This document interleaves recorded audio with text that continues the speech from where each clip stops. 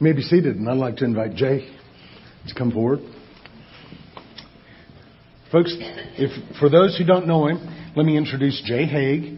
He's going to be our preacher this morning. He's going to tell you a lot about his story, but I think the best thing that I can say about him is his wife Claudia is his helpmate, and so congratulations. Thank you on that. Yeah.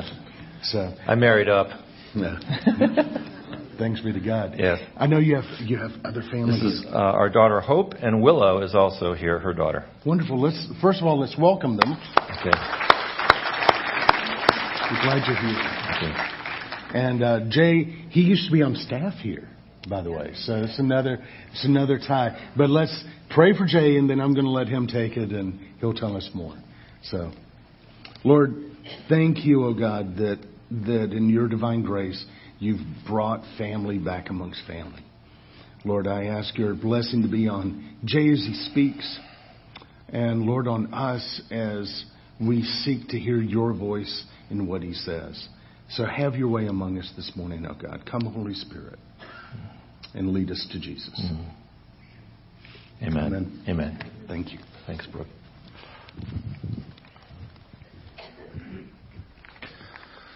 Well, I'm equipped to wander. I don't know if I'm going to wander or not, so we'll see what develops. Will you pray with me? Lord Jesus, your word is living and active. It is sharper than any two-edged sword, piercing to the division of soul and spirit, and discerning the thoughts and intentions of the heart. We thank you that you know our hearts and yet you still love us deeply. Your love has never wavered from the time we were created until this very moment. It will exist throughout creation and on into eternity. We ask that you would meet us, Lord, in our broken hearts. Heal them and give us the hope of the gospel, the hope of eternal life throughout this time today. We ask it in Jesus' name. Amen. Well, I'm glad that Hope and Willow showed up. Willow is about 20 months old, and I've been telling her my name since she was about 6 months old. My name is Papa to her. Mimi is her grandmother. I've been saying Papa. Can you say Papa? Nothing. And so the other night I went over and visited. I said, can you say Papa? Nothing. Got home, sat down, and Hope texted me. She just said Papa for the first time. So all things come when they're supposed to, right? All right. Some words from the book of James. If you have your Bibles, you might want to open them. James 1:18 to 21. Of his own will, he brought us forth by the word of truth, that we should be a kind of first fruits of his creatures. Know this, my beloved brothers, let every person be quick to hear, slow to speak, slow to anger, for the anger of man does not produce the righteousness of God. Therefore put away all filthiness and rampant wickedness, and receive with meekness the implanted word, which is able to save your souls. Now, how many of you read the book of James and come to the conclusion that this is a pretty tough message? I mean, he's not your average feel-good preacher, is he? I mean, anyone who says, let your joy be turned into dejection, humble yourselves, let your laughter be turned into mourning, your joy to dejection, be wretched, be mourn, and weep. He's got to be a pretty tough guy, right? There's a good possibility that James was Jesus' half-brother. And I think you could very well say that the theme of the book of James is the passage where it says, and he yearns jealously over the Spirit that he has placed within us. When we read James, we know that something's up with us, that something's wrong with us, that he's getting at something that is really important. And what he's getting at is that God loves us and yearns that our hearts be wholly his. And so he begins this passage by talking about our destiny, our identity. He says, of his own will, he brought us forth by the word of truth. It's as if God is the midwife, or he is even the mother. He brings us forth by the word of truth of the gospel. Brooks said we're not here by accident. Every one of us is here because Jesus called us. Jesus beckoned us. Jesus loved us enough to reach out to us. We heard the word preached. James references to the day of Pentecost. The day of Pentecost was the first fruits. He brought us forth as a kind of first fruits. And he's saying there's something about us Christians that speaks to the world of the harvest yet to come. When Claudia and I lived up in Massachusetts, in the springtime, we often went to the strawberry patch and we picked strawberries, brought them home, made strawberry preserves, and maybe gave some of those away and then ate some. So our hands and faces were red by the end of the day. Because in New England, you have to wait to the end of the summer for the tomatoes and the corn and all that stuff, and that's in September. The strawberries come in June. And the strawberries, as we consumed them, gave us the hope that there was something yet to come. And James will go on in his epistle to talk about the harvest. Let's not confuse the first fruits with the harvest. But let's not omit the confidence and the promise that the first fruits offer.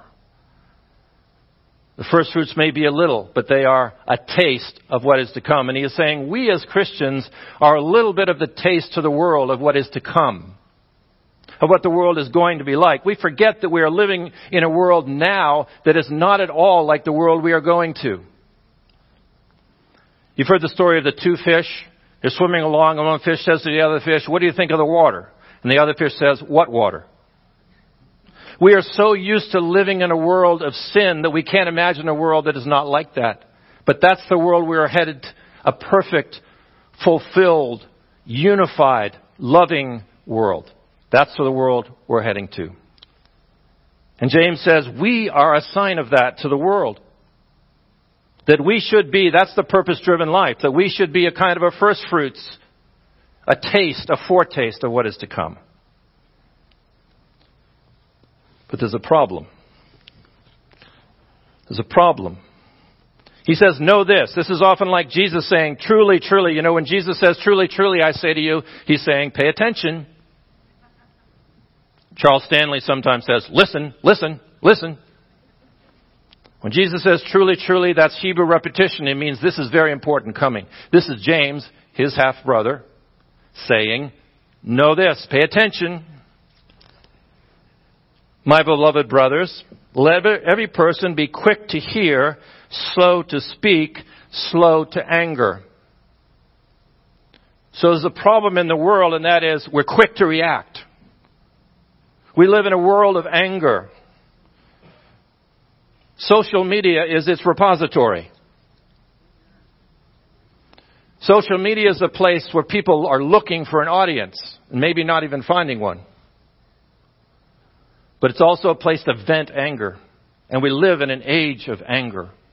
And the anger comes from wounds that are deeply held in the souls of men and women. You know, Jesus came to listen. A friend of mine, Frank Lake, who was my teacher in England, wrote 100 pages on Jesus came to listen. When you read his encounters with people, he says things like, how long has he been like this? What would you like me to do for you? Do you want to be healed? He is a question asker, and he waits for the response. And we are to be like that. I had a professor in college. He was a Socratic person. He spent all of his classes not saying what he believed. You never knew what he believed. He wanted to know what you believed. And so he would ask questions constantly.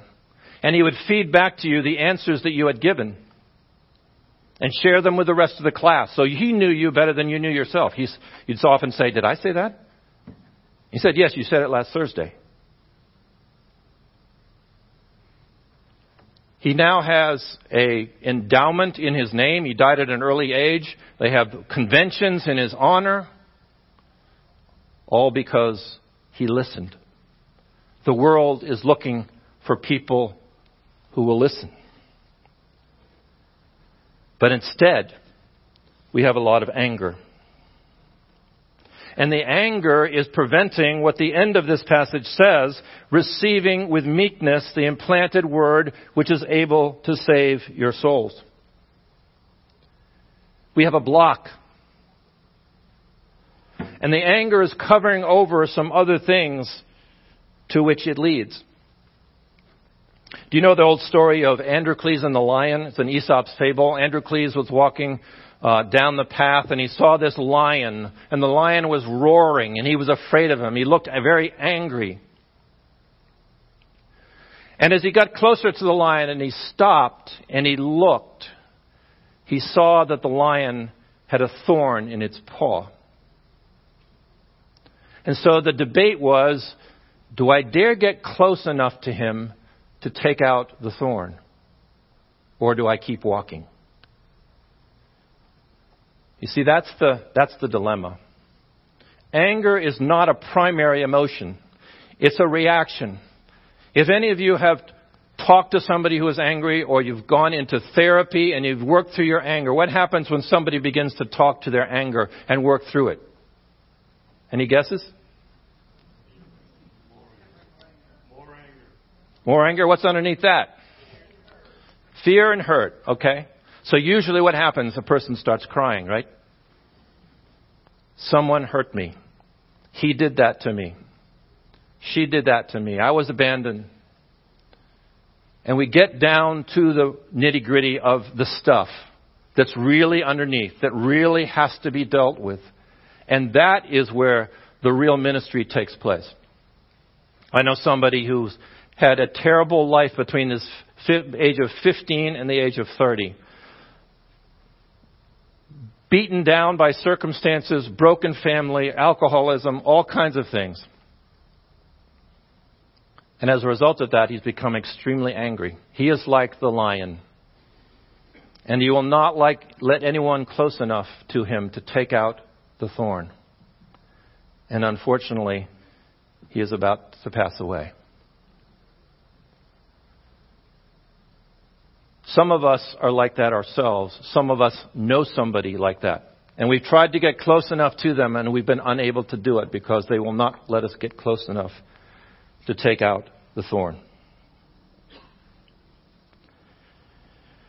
As many of you know, or some of you know, I work in a ministry called Living Without Lust. It deals with sexually broken men. And what we find with sexually broken men is that very often their use of pornography, their sexual brokenness is rooted in childhood shame and pain and neglect. I discussed in the class this morning the enormous problem of same-sex attraction within the African American church. It's because of the absent father. And so these men are looking for father figures, and they end up sexualizing that. We have people who have been through trauma of all kinds of things, and all the chemicals have been released into their brains.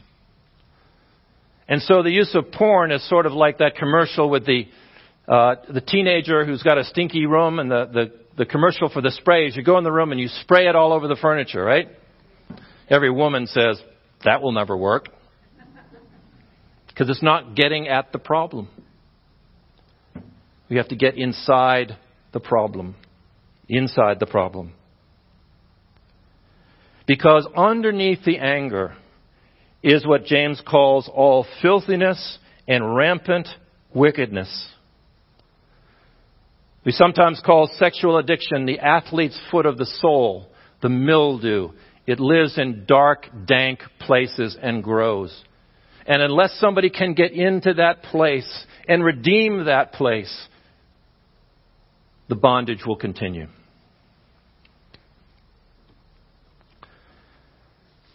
In John chapter 3, Jesus talks to Nicodemus, and in part of that story he says, "And as Moses lifted up the serpent in the wilderness, so must the Son of Man be lifted up."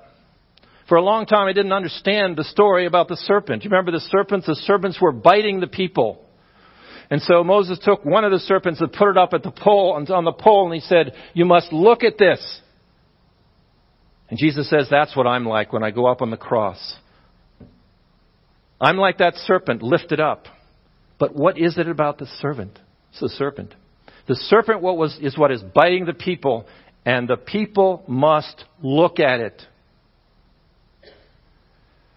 When Jesus goes to the cross and we see him battered and beaten and broken, he is saying, this is you. And if you will look at me and you will bring your rank growth of wickedness and your fear and your wounds to me, I will make them whole.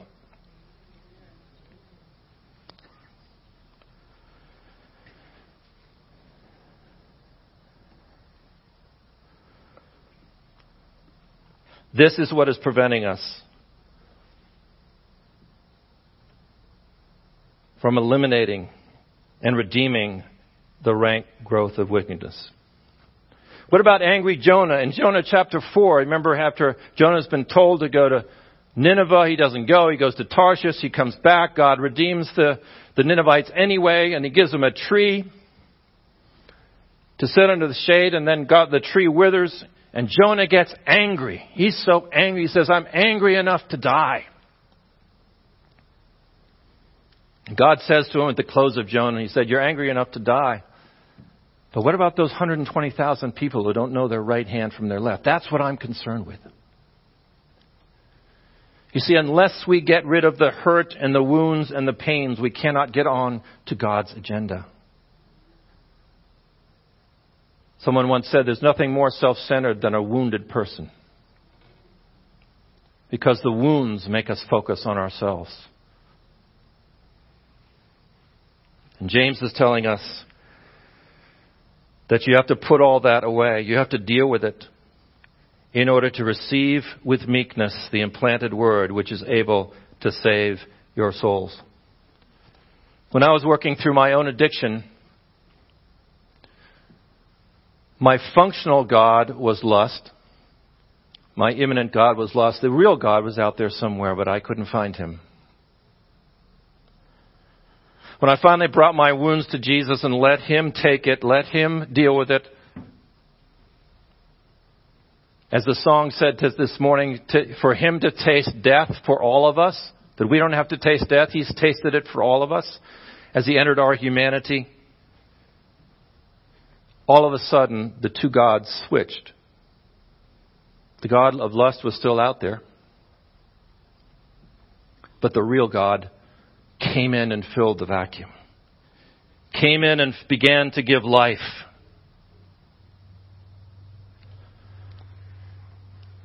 That's the challenge we have in dealing with wounded spirits, whether they be wounded due to lust or resentment or fear. Jesus came and entered that world.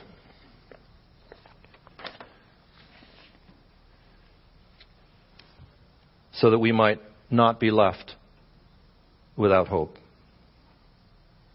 You see, the gospel shows us that Jesus loves us as we are. The shame factor in addiction is the belief that if our performance isn't what it should be, that God no longer loves us. His love was never based on the performance. His love wants to come into that place of shame and to redeem it. So we have a choice. Our choice is to try to deal with it ourselves, to try to keep it hidden, to try to keep people away with anger and defensiveness. You see, there's two kinds of ways we deal with it: fight and flight. Fight says, I'm trying to blame my circumstances or someone else or whatever, and flight says, I'm going to hide from you because I don't want you to know what's in me. I went through years of not being able to be intimate relationally because I didn't want people to know what was inside me.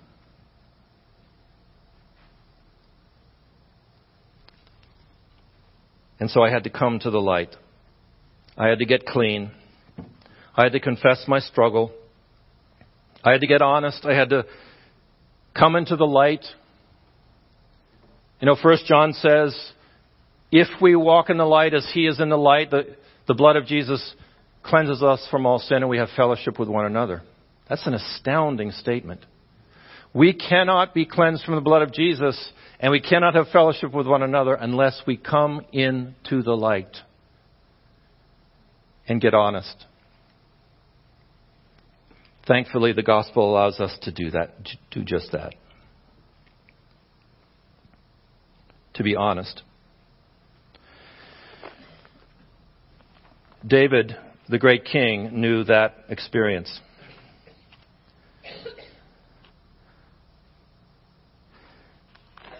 You know it as Psalm 32. I'm going to close with this.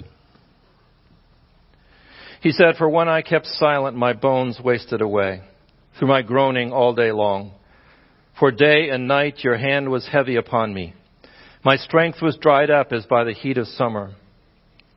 That's the situation he was in before he acknowledged what was really going on. He says, "I acknowledge my sin to you. I did not cover my iniquity. I said, I will confess my transgressions to the Lord, and you forgave the iniquity of my sin." Then let's see what comes into his life as a result of that, as a result of coming clean.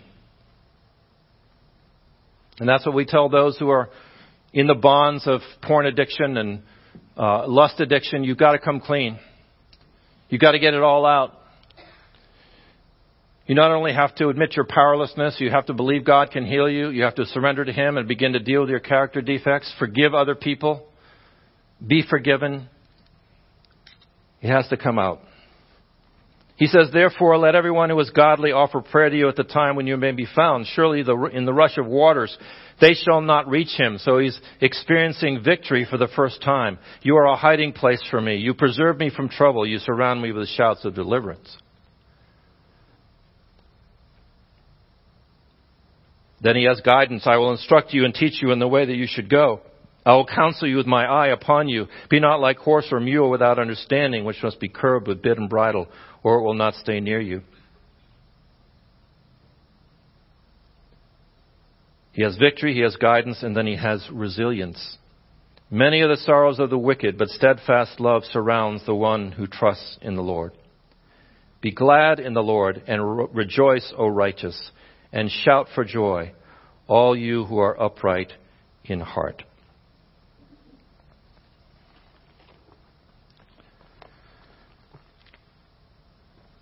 Sexual brokenness may not be your thing, although it is a tsunami.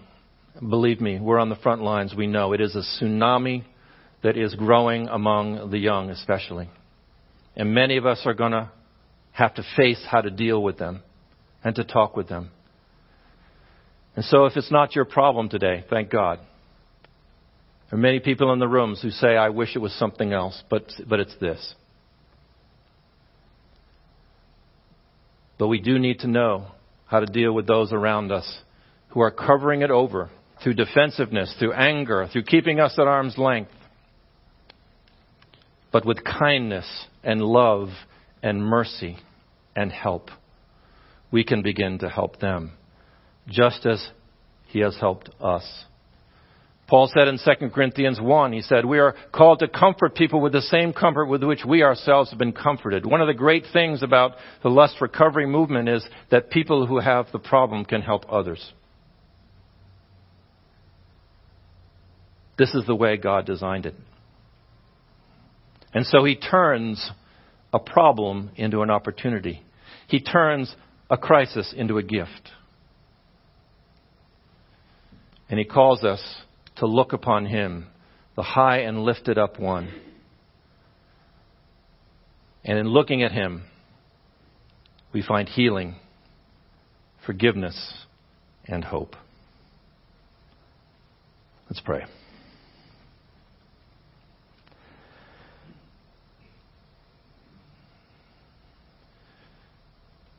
Father, wherever we are with brokenness today,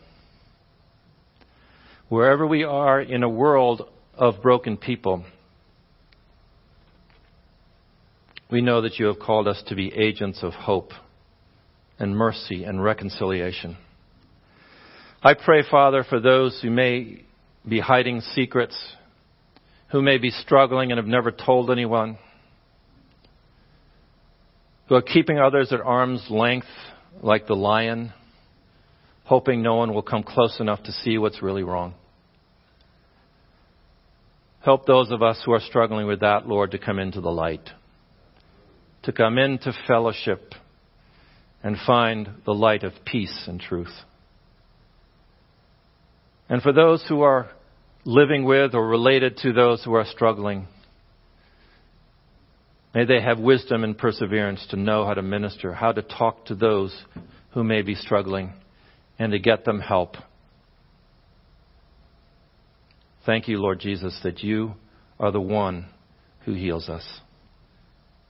Thank you for raising up people who will join arms with you to walk this walk as we meet the challenge of today.